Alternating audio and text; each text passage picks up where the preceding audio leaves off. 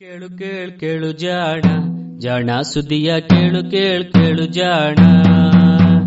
ಇಂದು ಹಂದು ಮುಂದು ಹಿಂದು ಹರಿವು ತಿಳಿವು ಚುಟುಕು ಬೆರಗು ನಿತ್ಯ ನುಡಿಯುವತ್ತು ತರಲು ನಿತ್ಯ ನುಡಿಯುವತ್ತು ತರಲು ಕೇಳಿ ಜಾಣರ ಜಾಣ ಸುದ್ದಿಯ ಕೇಳು ಕೇಳು ಕೇಳು ಜಾಣ ಜಾಣ ಸುದ್ದಿಯ ಕೇಳು ಕೇಳು ಕೇಳು ಜಾಣ. ಸಂಪುಟ 4 ಸಂಚಿಕೆ 75 ನವೆಂಬರ್ 25, 2020. ಜಾಣ ಜಾಣೆಯರು.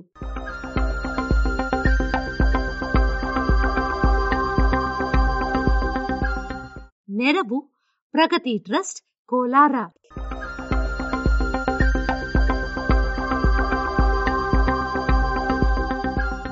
ಪ್ರಪಂಚವನ್ನೇ ಓಡಿಸಿದ ಮಹಾನುಭಾವ.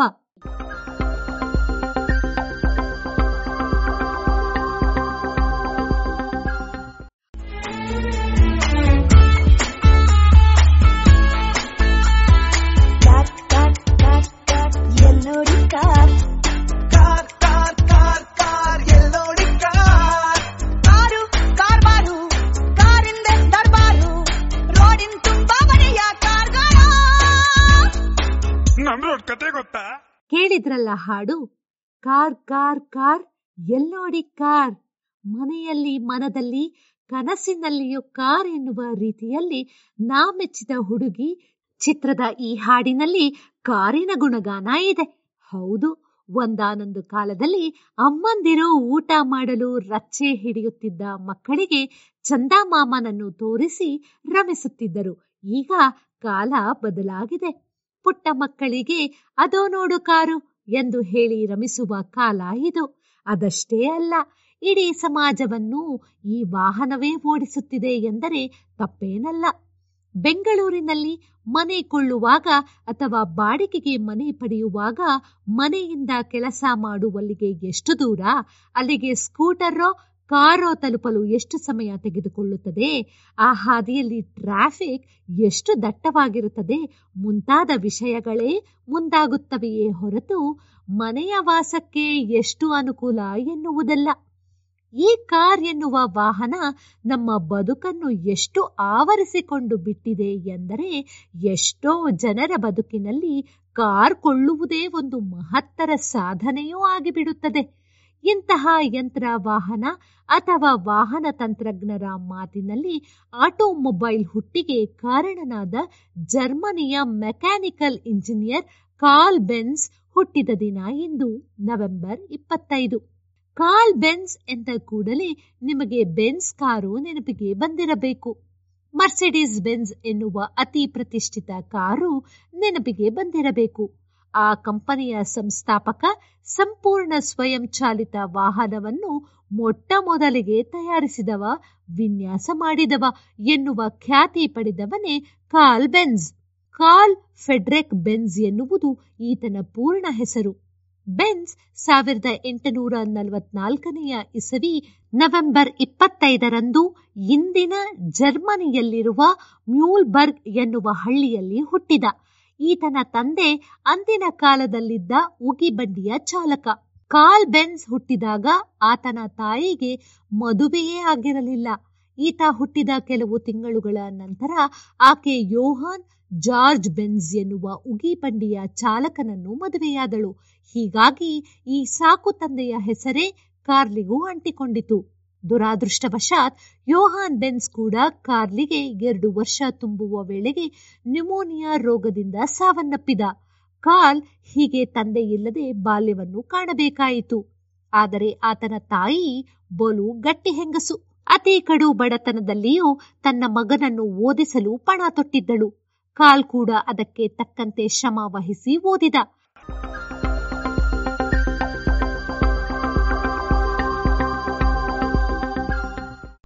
ಶಾಲೆ ಮುಗಿದ ನಂತರ ಬೀಗ ತಯಾರಿಸುವ ತಂತ್ರಜ್ಞನಾಗಬೇಕೆಂಬ ಆಸೆ ಇತ್ತು. ಆದರೆ ಇಂಜಿನಿಯರಿಂಗ್ ಪದವಿಗೆಂದು ಪ್ರವೇಶ ಪರೀಕ್ಷೆಯಲ್ಲಿ ಪಾಸಾದಾಗ ಅವನ ಆಸೆ ಬೀಗದಿಂದ ವಾಹನಗಳೆಡೆಗೆ ಹೊರಳಿತು. 1860ರಲ್ಲಿ ಈತ ಮೆಕ್ಯಾನಿಕಲ್ ಇಂಜಿನಿಯರಿಂಗ್ ಪದವಿ ಪಡೆದ. ಪದವಿಯ ನಂತರ ಕೆಲವು ವರ್ಷಗಳ ಸಮಯ ಹಡಗು ಕಟ್ಟುವ, ಸೇತುವೆಗಳನ್ನು ಕಟ್ಟುವ ಉದ್ಯಮಗಳಲ್ಲಿ ಕೆಲಸ ಮಾಡಿ ಅನುಭವ ಪಡೆದ. ಅನಂತರ ತನ್ನ ಗೆಳೆಯ ಆಲ್ಬರ್ಟ್ ರಿಟ್ಟರ್ ಜೊತೆಗೂಡಿ ಉಕ್ಕಿನ ಹಾಳೆಗಳನ್ನು ಮಾಡುವ, ವಿನ್ಯಾಸ ಮಾಡುವ ತನ್ನದೇ ಕಾರ್ಯಾಗಾರವೊಂದನ್ನು ಸ್ಥಾಪಿಸಿದ. ಈ ಕಾರ್ಯಾಗಾರದಲ್ಲಿ ಕೆಲಸ ಮಾಡುವುದರೊಟ್ಟಿಗೆ ಕುದುರೆಗಳಿಲ್ಲದ ಓಡುವ ವಾಹನವನ್ನು ತಯಾರಿಸುವ ಆಸೆಯಿಂದ ಕಾರ್ಯನಿರತನಾದ. ಆಗ ಯುರೋಪಿನಲ್ಲಿ ಎಲ್ಲೆಲ್ಲಿಯೂ ಕುದುರೆ ಬಂಡಿಗಳೇ ವಾಹನಗಳಾಗಿದ್ದವು. ನಮ್ಮಲ್ಲಿ ಸಿರಿವಂತರು ಎತ್ತುಗಳನ್ನು ಸಾಕಿ ಎತ್ತಿನ ಬಂಡಿಗಳನ್ನು ಬಳಸುತ್ತಿದ್ದಂತೆಯೇ ಯುರೋಪಿನಲ್ಲಿ ಕುದುರೆಗಳನ್ನು ಸಾಕಿ ಅವನ್ನು ಬಂಡಿಗಳನ್ನೆಳೆಯಲು ಬಳಸುತ್ತಿದ್ದರು. ಇದು ಇಲ್ಲದವರ ಬಳಿ ಬೈಸಿಕಲ್ಗಳೂ ಇರುತ್ತಿದ್ದವು. ಬೆಂಝು ಹುಟ್ಟುವುದಕ್ಕೂ 100 ವರ್ಷಗಳ ಹಿಂದೆ ಇಂಗ್ಲೆಂಡಿನ ಜೇಮ್ಸ್ ವಾಟ್ ಎಂಬಾತ ಉಗಿಯಿಂದ ಚಾಲಿಸುವ ಯಂತ್ರಗಳನ್ನು ರೂಪಿಸಿದ್ದ. ಉಗಿ ಯಂತ್ರ ಎನ್ನುವ ಇದು ವಿವಿಧ ಯಂತ್ರಗಳನ್ನು ಚಾಲಿಸಲು ಬಳಕೆಯಾಗುತ್ತಿತ್ತು. ಕೈಗಾರಿಕಾ ಕ್ರಾಂತಿಗೆ ಬುನಾದಿಯಾಗಿತ್ತು. 1814ರಲ್ಲಿ ಈ ಯಂತ್ರವನ್ನು ಬಳಸಿಕೊಂಡು ಉಗಿ ಬಂಡಿಯನ್ನು ಜೋಸೆಫ್ ಸ್ಟೀಫನ್ಸನ್ ಎಂಬಾತ ರೂಪಿಸಿದ. ಹಳಿಗಳ ಮೇಲೆ ಓಡುವ ಈ ಉಗಿ ಬಂಡಿ ಅಂದಿನ ಕಾಲಕ್ಕೆ ಕುದುರೆಯಿಲ್ಲದ ಬಂಡಿ ಎಂದೇ ಖ್ಯಾತಿ ಪಡೆದಿತ್ತು. ಹೀಗೆ ಕುದುರೆಗಳು ಇಲ್ಲದ ವಾಹನಕ್ಕಾಗಿ ಯುರೋಪು ಹಾಗೂ ಅಮೆರಿಕೆಯಲ್ಲಿ ಹಲವರು ಸಂಶೋಧನೆ ನಡೆಸುತ್ತಿದ್ದರು. ಕಾರ್ಲ್ ಬೆನ್ಜ್ ಕೂಡ ಇದರಲ್ಲಿ ತನ್ನನ್ನು ತೊಡಗಿಸಿಕೊಂಡ. ಸುಮಾರು 10-15 ವರ್ಷಗಳವರೆಗೂ ಬಿಡುವಾದಾಗಲೆಲ್ಲ ಕೆಲಸ ಮಾಡುತ್ತಿದ್ದ. ಫ್ರಾನ್ಸಿನಲ್ಲಿ ಕೆಲವರು ಉಗಿ ಯಂತ್ರವನ್ನು ಬಳಸಿಕೊಂಡು ಓಡುವ ಸೈಕಲ್ ಅನ್ನು ತಯಾರಿಸಿದ್ದರು. ಆದರೆ ಇದರಲ್ಲಿ ಉಗಿ ಹುಟ್ಟಿಸಲು ಬೇಕಾದಷ್ಟು ನೀರನ್ನೂ ಹೊರಬೇಕಾದ್ದರಿಂದ ಅಂತಹ ಯಂತ್ರಗಳು ಬಲು ಭಾರಿಯಾಗಿದ್ದವು. ತುಂಬಿದ ನೀರು ಬಲು ಬೇಗನೆ ಖಾಲಿಯಾಗಿ ಸ್ವಲ್ಪ ದೂರ ಹೋಗುವಷ್ಟರಲ್ಲಿ ಬಂಡಿ ನಿಲ್ಲುತ್ತಿತ್ತು. ಈ ಎಲ್ಲ ಸಮಸ್ಯೆಗಳಿಂದಾಗಿ ಉಗಿ ವಾಹನಗಳು ರಸ್ತೆಗೆ ಇಳಿಯಲೇ ಇಲ್ಲ.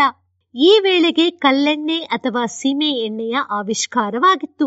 ದೀಪಗಳಿಗೆ ಇವನ್ನು ಬಳಸುತ್ತಿದ್ದರು. ಕೈಗಾರಿಕೆಗಳಿಗೆ ಬಳಸುತ್ತಿದ್ದ ಕಲ್ಲಿದ್ದಲಿನಿಂದಲೇ ಅದನ್ನು ಪಡೆಯುತ್ತಿದ್ದರಾಗಿ ಇದು ಬಲು ಪ್ರಚಾರವನ್ನೂ ಪಡೆಯಿತು. ಈ ಹೊಸ ಇಂಧನವನ್ನು ಬಳಸಿಕೊಂಡು ಉಗಿ ಯಂತ್ರದಂತೆಯೇ ಹೊಸ ಯಂತ್ರವನ್ನು ತಯಾರಿಸುವ ಪ್ರಯತ್ನಗಳು ಚುರುಕಾಗಿದ್ದವು. ಜರ್ಮನಿಯವನೇ ಆದ ಆಟೋ ಹಾನ್ ಹೀಗೊಂದು ಯಂತ್ರವನ್ನು ಸಿದ್ಧಪಡಿಸಿದ್ದ. ಕಾರ್ಲ್ ಬೆನ್ಜ್ ತನ್ನ ಪ್ರಯೋಗಗಳನ್ನು ಆರಂಭಿಸಿದ್ದು ಇದೇ ಸಂದರ್ಭದಲ್ಲಿ.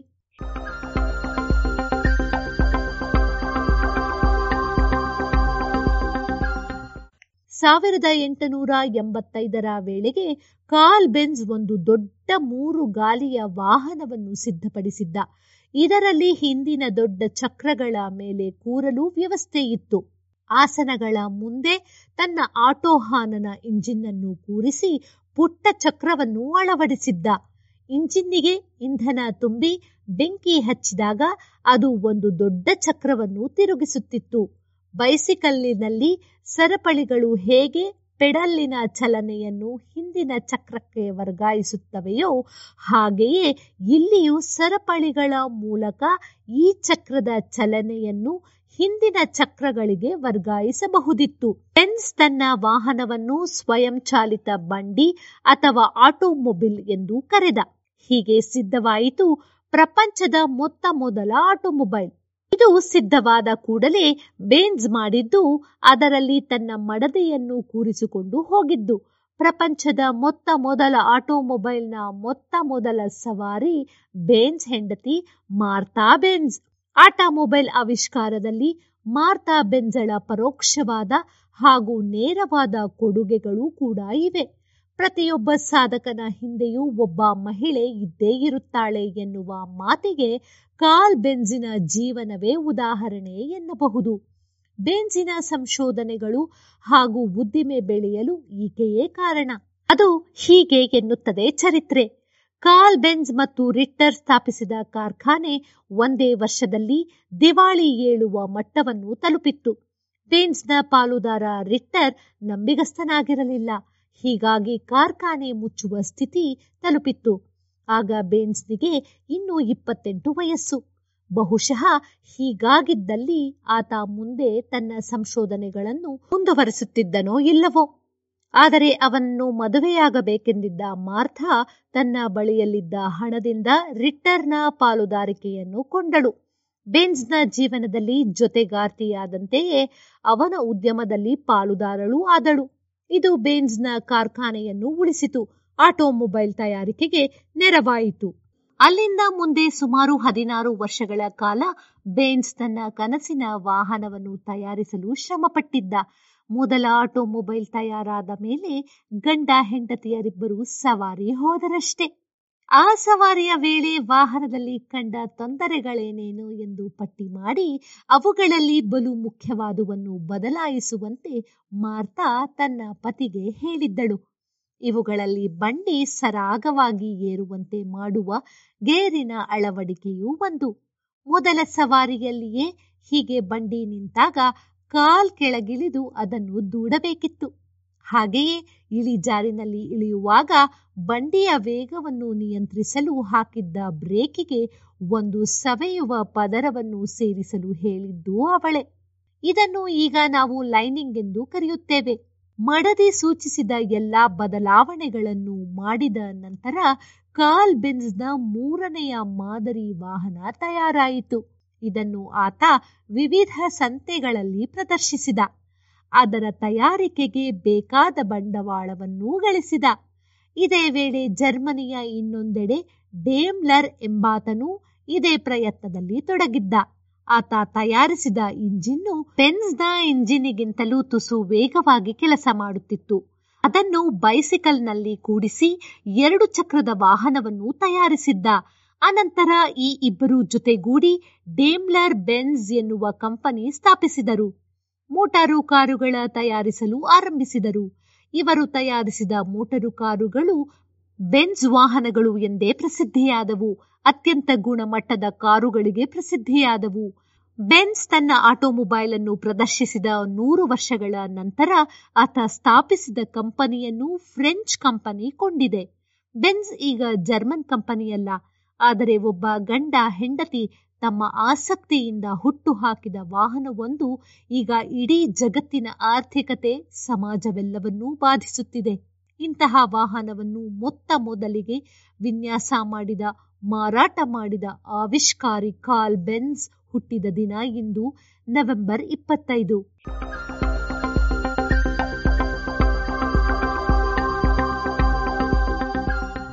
ಇದು ಇಂದಿನ ಜಾಣ ಜಾಣೆಯರು. ರಚನೆ ಕೊಳ್ಳೇಗಾಲ ಶರ್ಮಾ. ಜಾಣ ಧ್ವನಿ ನವ್ಯಶ್ರೀ, ಬೆಂಗಳೂರು.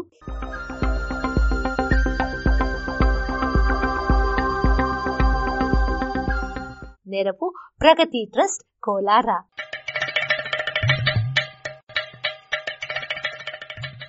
ಜಾಣ ಸುದ್ದಿಯ ಬಗ್ಗೆ ಸಲಹೆ ಸಂದೇಹಗಳು ಇದ್ದಲ್ಲಿ ನೇರವಾಗಿ 9886640328 ಈ ನಂಬರಿಗೆ ವಾಟ್ಸಪ್ ಮಾಡಿ, ಇಲ್ಲವೇ ಕರೆ ಮಾಡಿ.